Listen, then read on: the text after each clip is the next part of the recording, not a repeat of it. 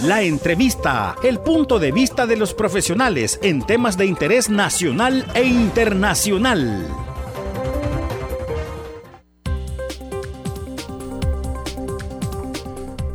Muy buenos días.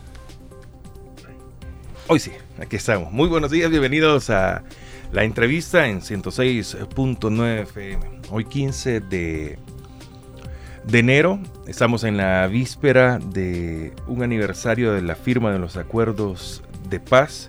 Yo creo que este será uno de los aniversarios más históricos por el contexto que hemos venido teniendo de parte del oficialismo, y que creo que no es que se le vaya a poner más empeño, sino que todos queremos rescatar. Es más, hay un hashtag que me ha llamado poderosamente la atención, que tiene más de una semana de ser tendencia en Latinoamérica, no en El Salvador únicamente, sino que en Latinoamérica, y uno dice, es el reflejo de una nueva generación sobre todo, porque el hashtag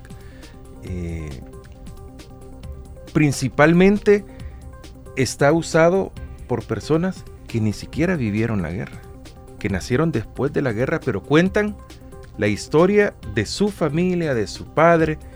He leído en 140 caracteres desgarradoras historias de los que escriben que ni siquiera conocieron a su papá porque murió en esos momentos, porque lo fueron a sacar de su casa, porque camino al trabajo desapareció y ya nunca se supo.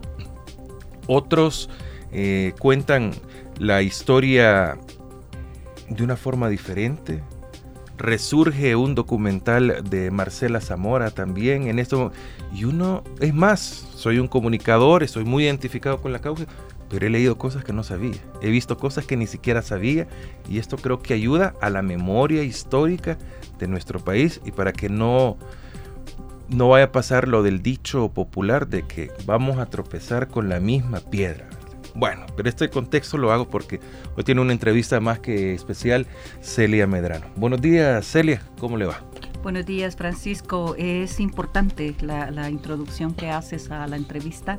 Tenemos con nosotros a alguien que conoce a El Salvador desde antes del estallido del conflicto armado, y que desde Washington ha observado y estado muy de cerca con la realidad salvadoreña, incluyendo el evento de la firma de los acuerdos de paz en 1992. Está con nosotros Geof Thale, presidente de la oficina en Washington para asuntos de América Latina. Muy buenos días.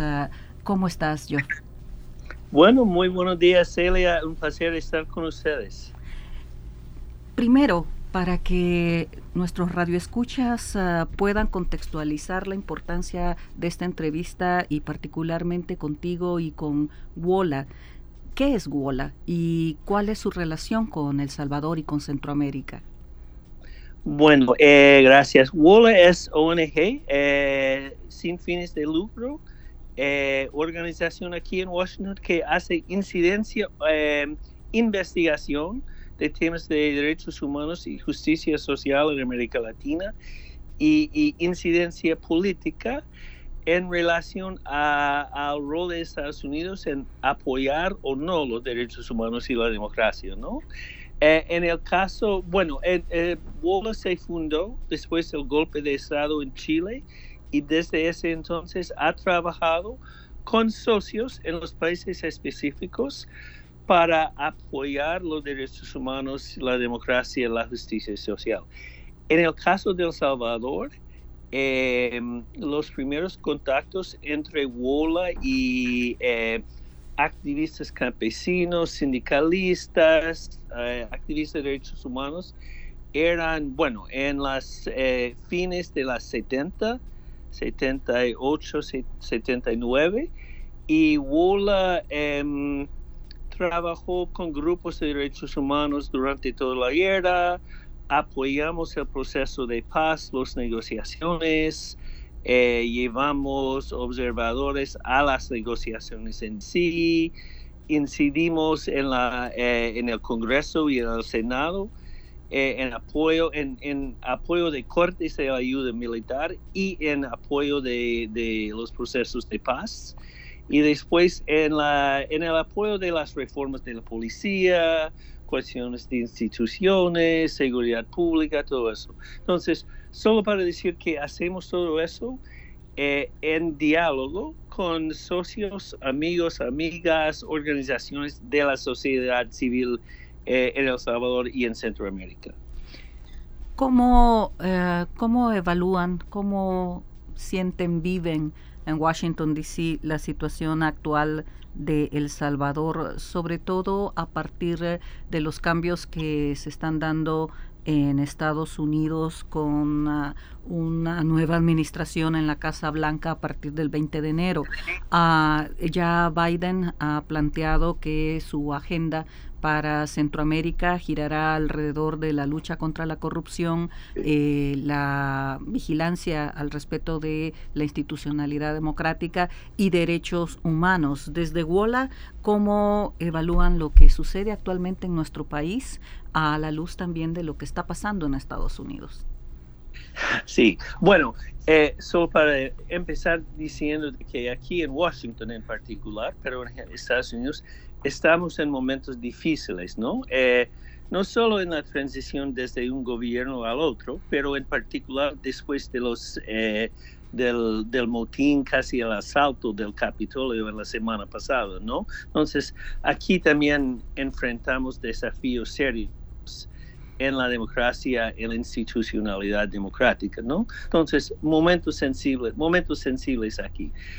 Pero quiero decir en relación a la pregunta que claramente El Salvador no es el centro del debate político sobre la política extranjera de los Estados Unidos, pero hay en el Departamento de Estado, en la Casa Blanca, en el Senado, en la Cámara Baja, hay gente muy interesada en el tema de Centroamérica, en El Salvador, en los temas migratorios, en la situación de estabilidad política, todo eso. Cuando llegó Nayib Bukele a la presidencia, hubo, creo yo, cierto interés, una cara nueva, un claro sentimiento de que los partidos tradicionales hasta cierto punto habían gastado su legitimidad, credibilidad. Entonces entró con cierto optimismo aquí en Washington. Pero en los últimos 2 años y medio, yo creo que ese apoyo, ese interés se ha disminuido fuertemente, ¿no? Y se ha disminuido por parte de demócratas, pero también por parte de republicanos. Preocupaciones serias sobre la concentración de poder en sus manos, su llegada a la Asamblea Nacional con miembros de fuerzas de seguridad y la Fuerza Armada, preocupaciones sobre sus ataques en la Corte Constitucional, todo eso. Entonces, yo creo que llegamos al momento en que desde la administración Trump hacia la administración Biden, hay un nuevo interés en el tema de corrupción y institucionalidad democrática en Centroamérica como fuentes de la instabilidad que motiva la migración forzada. Y en ese contexto en particular, en el caso de El Salvador, una nueva preocupación bipartidaria aquí sobre la fragilidad de la democracia, de la institucionalidad, y yo creo que vamos a ver nuevos empujes nuevos apoyos para la sociedad civil y nuevos empujes hacia la presidencia, hacia el presidente Bukele sobre estos temas: corrupción, separación de poderes, Estado democrático. Entonces, vamos a ver, yo creo que, vamos a ver cambios en énfasis, cambios en la relación y nuevos diálogos con la presidencia sobre estos temas. En el caso de la lucha contra la corrupción, fue prometida en campaña proselitista por parte del actual presidente salvadoreño una comisión internacional contra la corrupción. Ponía como ejemplo en su discurso proselitista la experiencia de CICIG en Guatemala, y fue creada la Comisión contra la Corrupción y la Impunidad en El Salvador, la CICIES. ¿Han evaluado desde WOLA si la CICIES es realmente una iniciativa similar a lo que vivió Guatemala con la CICIG, y consideran de que precisamente la lucha contra la corrupción puede ser a través de la CICIES, la Comisión Internacional contra la Corrupción salvadoreña? Bueno, cuando oímos de que como candidato el ahora presidente era hablando de una CICIES en el modelo del CICIG en Guatemala, nos pareció una promesa muy buena, ¿no? Porque es claro que el CICIG tuvo impacto fuerte en Guatemala, y tuvo impacto fuerte por la combinación de su mandato, el trabajo nacional y el apoyo internacional por parte de la ONU, y la relación entre el CICIG y los fiscales generales, que también tenían compromiso en estos temas, ¿no? Cuando entró el presidente, intentó implementar su promesa y anunció el CICIES, pero desde el punto de vista nuestro, no quiero decir nada malo del CICIES, pero no veo yo como que es una institución con el mandato que debe tener. No es una institución con el nivel de apoyo que tenía el CICIG en El Salvador, en Guatemala, el apoyo internacional, y no tiene la capacidad independiente de investigación. Entonces, yo creo que, bueno, como dije, no quiero decir que debemos echar el CICIES, pero para una investigación seria, independiente, autónomo en la corrupción, el CICIES debe estar reformulado o apoyado por otros esfuerzos. Hay un tema sensible dentro de las expectativas del relacionamiento de El Salvador con Estados Unidos, que es el tema migratorio, Geof. Antes de que te concluya la administración Trump, se aceleraron los protocolos, la firma de protocolos, al menos en El Salvador en el mes de diciembre, para implementar los conocidos como ACAs, es decir, los convenios de tercer país seguro.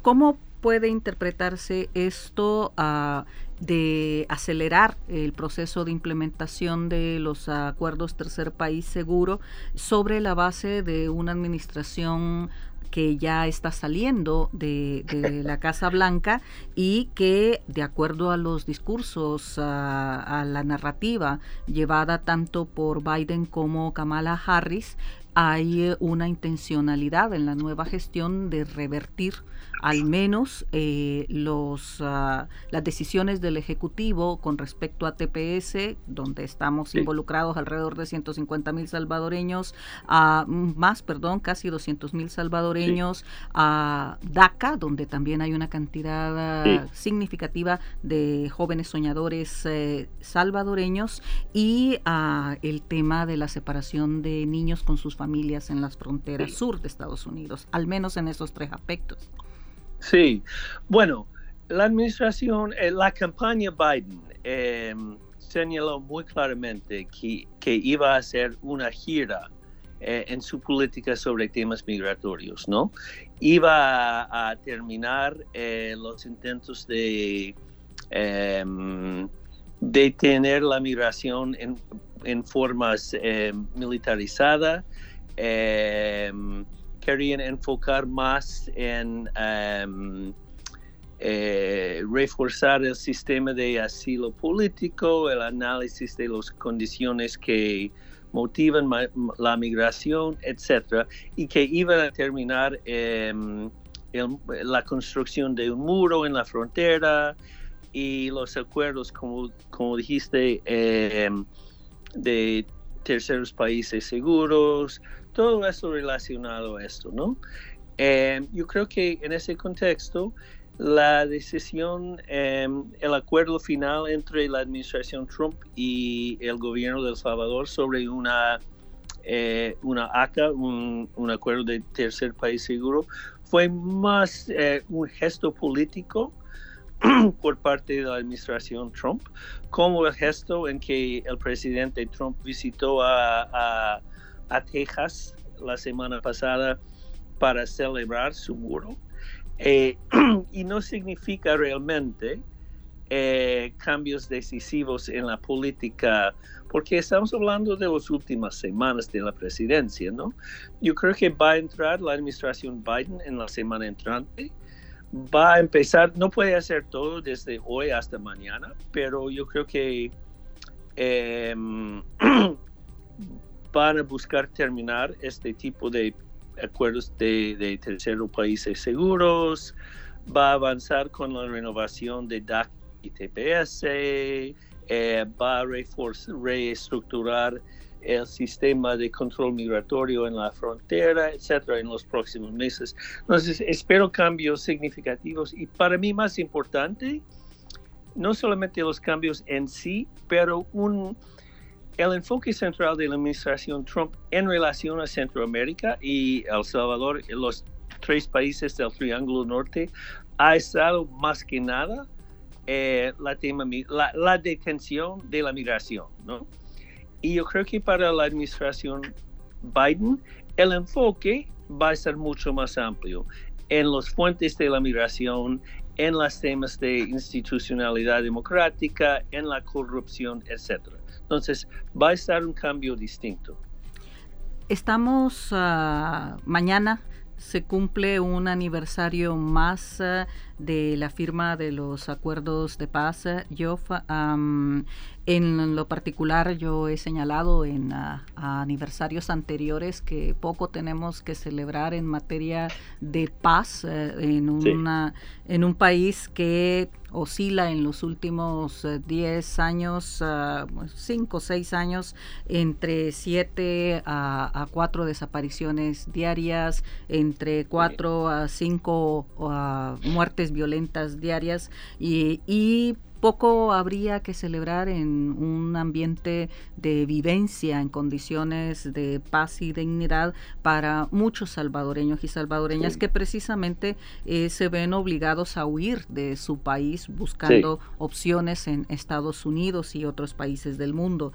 Sin embargo, ha habido un discurso que tú conoces, dado por el presidente en el cantón El Mozote, donde planteó que mancillaba los acuerdos de paz, no se celebran los acuerdos de paz. Tú eres firmante de una carta suscrita por diferentes académicos y figuras políticas y representantes de organizaciones sociales que fue publicada a principios de este mes, en donde hacen un llamado al presidente Bukele a respetar los acuerdos de paz.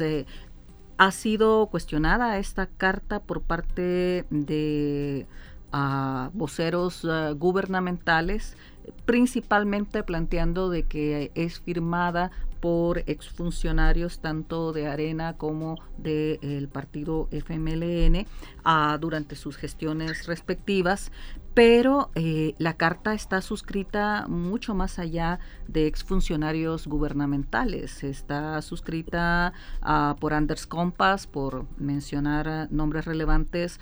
La firmas tú también. ¿Cuál ha sido la intención de firmantes que no son salvadoreños para hacer este llamado internacional? Bueno, muy buena pregunta. Quiero hablar un poco personalmente de este tema porque a mí me toca personalmente, ¿no? Mi primera visita a El Salvador fue en 86. Había trabajado sobre El Salvador, la relación Estados Unidos El Salvador antes, pero mi primera visita en 85. Fui a una repoblación durante la tregua de la Navidad. Me quedé 2 semanas en una comunidad muy pequeña de campesinos. Oímos ametralladores, bombas, todo, día y noche. En los próximos 6 meses, 5 de los 6 líderes del Consejo Comunitario se desaparecieron y nunca reaparecieron. Fueron muertos y desaparecidos y presumiblemente muertos, ¿no? Entonces, gente que conocía yo personalmente. Después de los acuerdos de paz, en 92 regresé a El Salvador, fui a la misma zona, fui a otras zonas y bueno, la situación distinta, ¿no? Por todo lo que dijiste de todavía la falta de justicia social, de oportunidad económica, todo eso es cierto, pero fin de guerra, cambios fundamentales en el rol de las Fuerzas Armadas, en la policía, espacio político para hablar de sus puntos de vista sin miedo de amenazas o muertos. Entonces, para mí, cambios muy distintos y muy fundamentales y situación de vida para la comunidad salvadoreña muy diferente. Entonces, para mí, los acuerdos de paz dejaron las bases institucionales para una democracia real y sustancial en El Salvador. Una democracia todavía con dificultades bastante serias, debilidades, todo eso. Pero algo distinto de un periodo en que desacuerdos políticos resultaron en muertos y guerra, ¿no? Entonces, para mí personalmente, los acuerdos de paz fueron un éxito importante, el fin de un periodo de muertos y violencia en el país. Y una apertura, todavía no terminado, pero apertura hacia la democracia. Entonces, y creo yo que todavía el marco de los acuerdos de paz es un marco importante en la institucionalidad democrática para El Salvador. Entonces, sigo comprometido. Creo yo que la comunidad internacional, incluso Estados Unidos, y de la sociedad civil y de varios gobiernos, tenemos un compromiso a apoyar los acuerdos y su definición de la democracia. Y yo creo que muchos de los firmadores internacionales como yo, como Anders Compas, como el ex subsecretario del Estado Arturo Valenzuela, otros académicos, personalidades, etcétera, seguimos preocupados, seguimos comprometidos y un poco molestos sobre la actuación del presidente Bukele.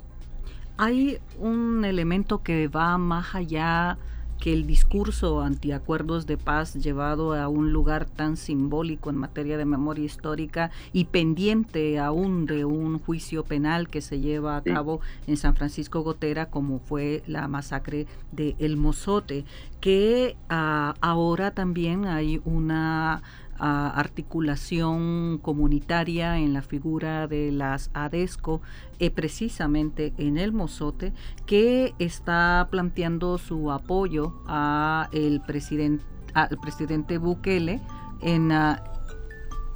al presidente Bukele ¿Aló? Hemos perdido la conversación.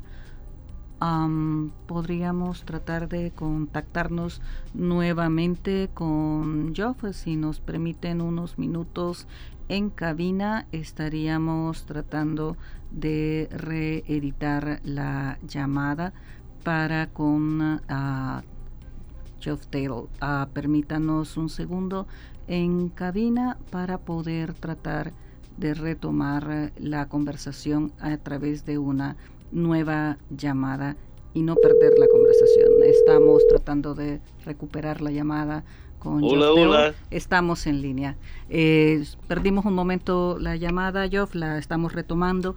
Estaba comentándote de que se ha construido una representación de pobladores en el cantón El Mozote en la figura institucional de las ADESCOs, que han señalado junto con varios voceros y seguidores de las cuentas de Twitter del presidente que no permitirán que haya en el marco de los acuerdos de paz un evento de desagravio que diferentes organizaciones, entre ellas organismos de derechos humanos, pretenden realizar y han convocado para el día de mañana, 16 de enero, en el Mozote. Han estado planteando que no se les ha pedido permiso como ADESCO y que ellos tomarán medidas para impedir que haya un acto en el Mozote por parte de organizaciones sociales que han convocado a esta celebración desde la figura de un acto de desagravio en esa zona. ¿Cómo podemos entender una situación de esta naturaleza posterior a un discurso ante acuerdos de paz dicho por el presidente en el Mozote precisamente? Bueno, yo he estado varias veces, ¿no? En el cantón de El Mozote, en el escenario del masacre. Me emocionó mucho. Yo me reuní con sobrevivientes, con pobladores, con gente que tiene no solo una memoria histórica de estos eventos, pero los daños emocionales, mentales y físicos de este masacre. Entonces, me emocionó mucho y me molestó mucho que el presidente en el Mozote en sí habló de los acuerdos de paz como una farsa, ¿no? Porque para mí,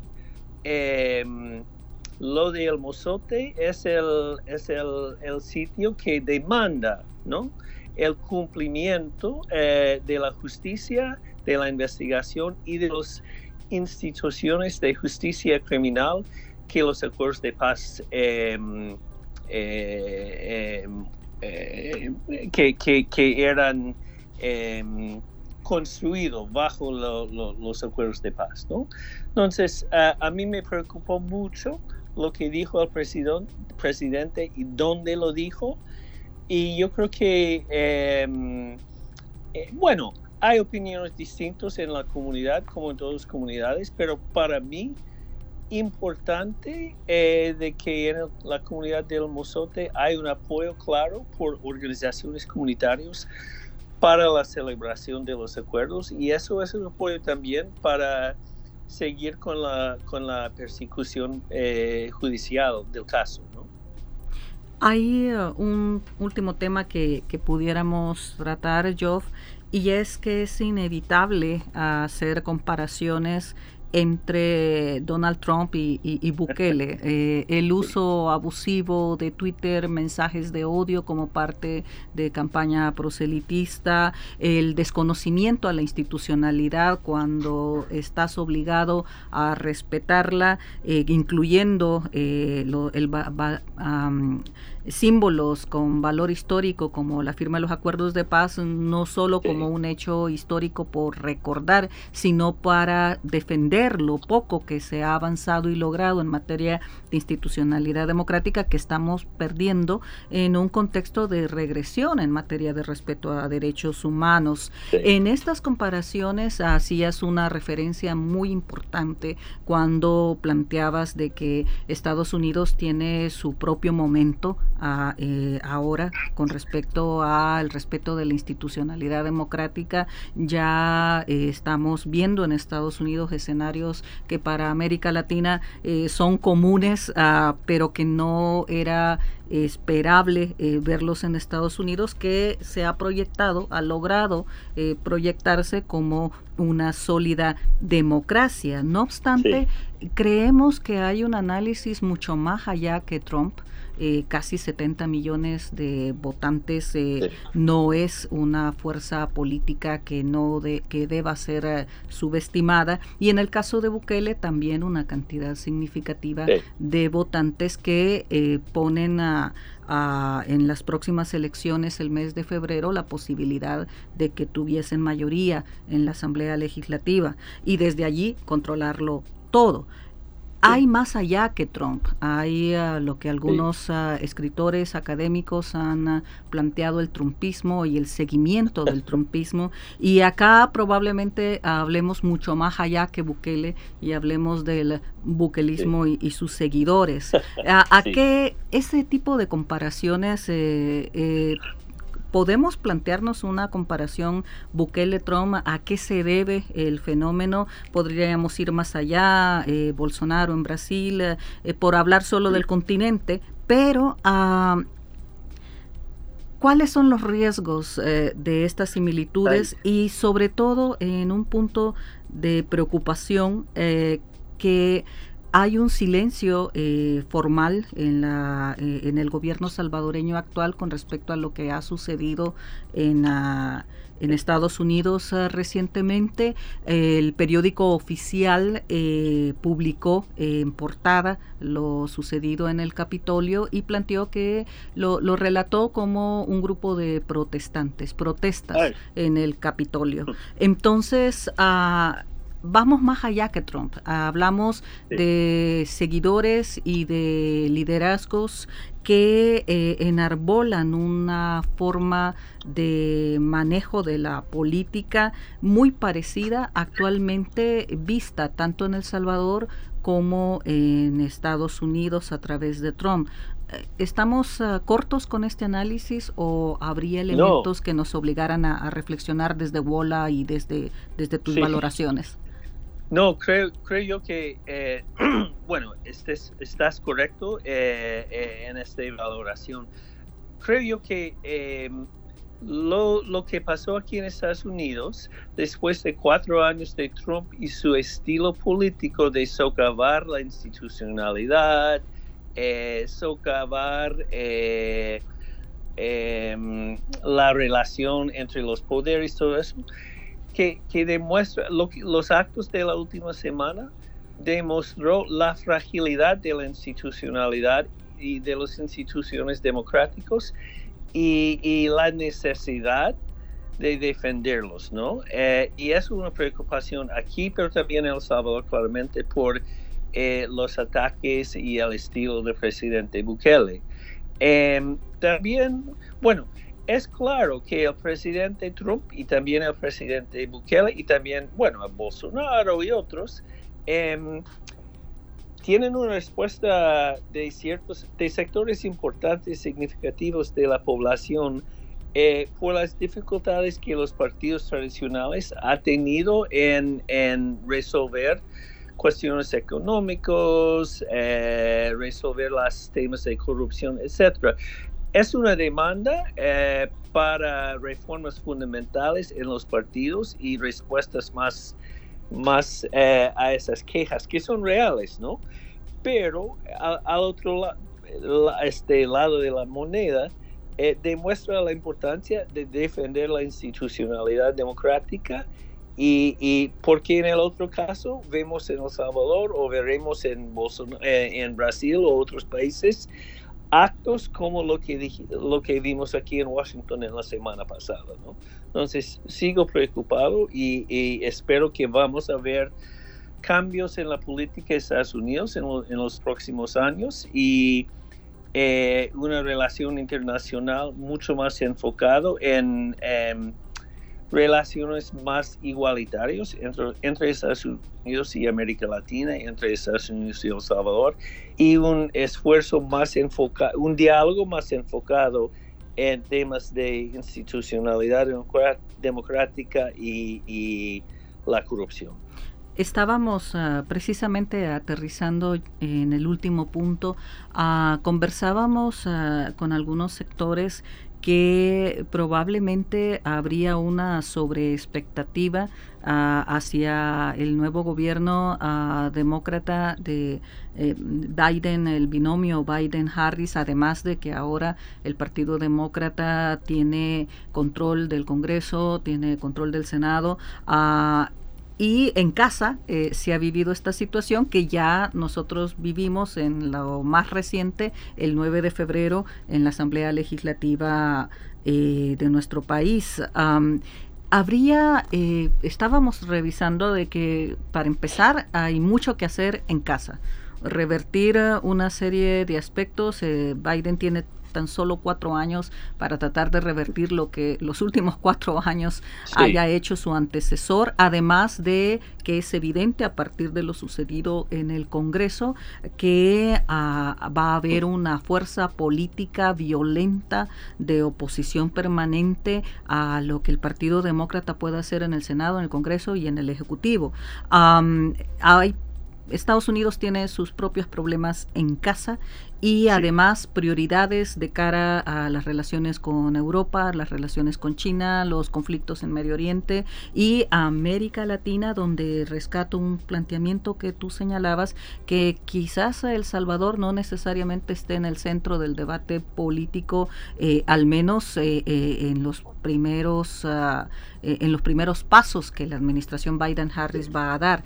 Entonces, el punto es, ya han dado signos con respecto a los temas de corrupción, democracia, derechos humanos, el poder plantear un seguimiento a un listado de corruptos que pudiera incluir a funcionarios actuales y también a exfuncionarios salvadoreños, pero ¿qué podemos esperar realmente, además de que definitivamente no es Estados Unidos el que pudiera solucionarnos todos los problemas en El Salvador, por muy cercano que estuviese el seguimiento a el cumplimiento de reglas democráticas, derechos humanos y la lucha contra la corrupción en nuestros países?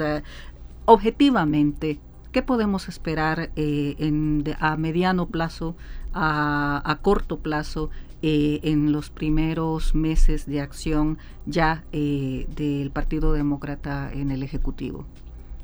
Bueno, en relación a El Salvador, vamos a ver cambio de embajadores, claro. Un interés inmediato en las elecciones de 9 de febrero. Y en asegurar que el proceso es pacífica, abierto, justo, todo eso, ¿no?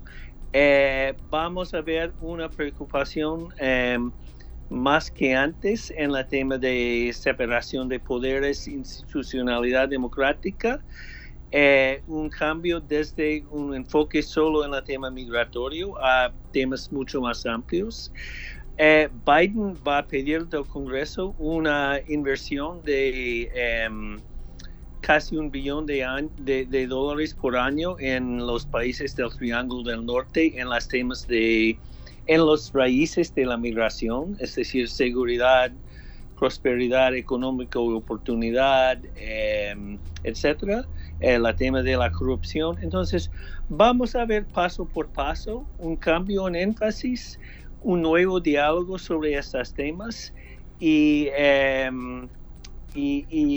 creo que inversiones en estos temas de parte de la ayuda de Estados Unidos y tal vez también un enfoque más en la sociedad civil, porque en el caso del Congreso en particular hay preocupaciones que, bueno, no solo el gobierno de El Salvador, pero los gobiernos de la región, ¿no?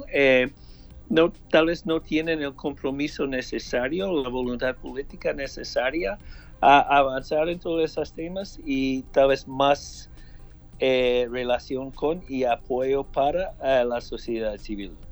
¿Se ha contemplado la posibilidad o el análisis de que gobiernos como el salvadoreño continuaran en alianza con los sectores que representan el trumpismo en Estados Unidos y acercamiento hacia otras fuerzas, China, por ejemplo, que estuviesen consolidando alianzas que obstaculizaran la labor del Partido Demócrata actualmente en el Senado, el Congreso y el Ejecutivo en Estados Unidos? Bueno, yo creo que tal vez puede desarrollar una relación con sectores trumpistas aquí, pero ni en la Casa Blanca ni en el Congreso va a tener eso un eco particular en los temas de corrupción, Estado de Derecho, creo yo, en la política internacional. Bueno, el tema de China bastante complicado, ¿no? Bueno, Estados Unidos y China tienen intereses internacionales distintas. Bueno, no quiero ver yo otra guerra fría en este contexto, pero va a ser un juego interesante y complicado, y si Estados Unidos quiere avanzar en que los países del Triángulo Norte y de América Latina en general priorizan sus relaciones con Estados Unidos, debe ser mucho más generoso en la ayuda técnica, en los acuerdos políticos, en el compromiso internacional, en el compromiso con los países. Y al otro lado, para decir la verdad, Centroamérica, el socio principal de Centroamérica, económico, comercial, en relaciones familiares, es Estados Unidos. Y no digo esto para decir que como país, como tío Sam, podemos imponer, pero la relación es largo, real, histórico y contemporáneo, y yo creo que va a seguir, ¿no? En los últimos minutos, Geof, además de agradecer la participación en 106.9 en un día importante, la conmemoración del 16 de enero, a la firma de los acuerdos de paz, ¿cuál sería tu mensaje para con los salvadoreños, para con las salvadoreñas? Bueno, primero, para decir que seguimos aquí en Estados Unidos un corriente importante comprometido a El Salvador, a la institucionalidad democrática en El Salvador y las posibilidades para los salvadoreños y salvadoreñas que viven en paz y en condiciones mejores. Eso claro, ¿no? Eso viene del tamaño de la comunidad salvadoreña aquí en Estados Unidos, de la historia de Estados Unidos en relación a El Salvador, todo eso. Entonces, seguimos un grupo importante de activistas de derechos humanos, de grupos políticos, de congresistas. Seguimos interesados y comprometidos con la democracia y la oportunidad para la comunidad salvadoreña y para el país. Eso primero. Segundo, de que para muchos de nosotros los acuerdos de paz siguen como la estrella del norte, ¿no? Como lo fundamental en el marco de la institucionalidad democrática en el país, y que seguimos urgiendo que el gobierno de El Salvador trabajan respetuosamente en este marco de la institucionalidad democrática y los acuerdos de paz, y preocupados por el otro lado que señales de que el gobierno no sigue en este curso. Ha estado con nosotros Geof Thale, presidente de la oficina en Washington para América Latina. Ha sido un gusto que hayas estado compartiendo cabina con nosotros desde Estados Unidos, desde Washington, D.C., con 106.9. Estaremos comunicándonos posteriormente, pero hoy por hoy un agradecimiento para ustedes por estar cercanos con los acontecimientos en El Salvador, y nosotros por nuestra parte muy pendientes de lo que suceda y continúa sucediendo en los Estados Unidos, Geof. Bueno, gracias, un gusto estar con ustedes y la audiencia, ¿no? Para mí un placer. Muy buenos días.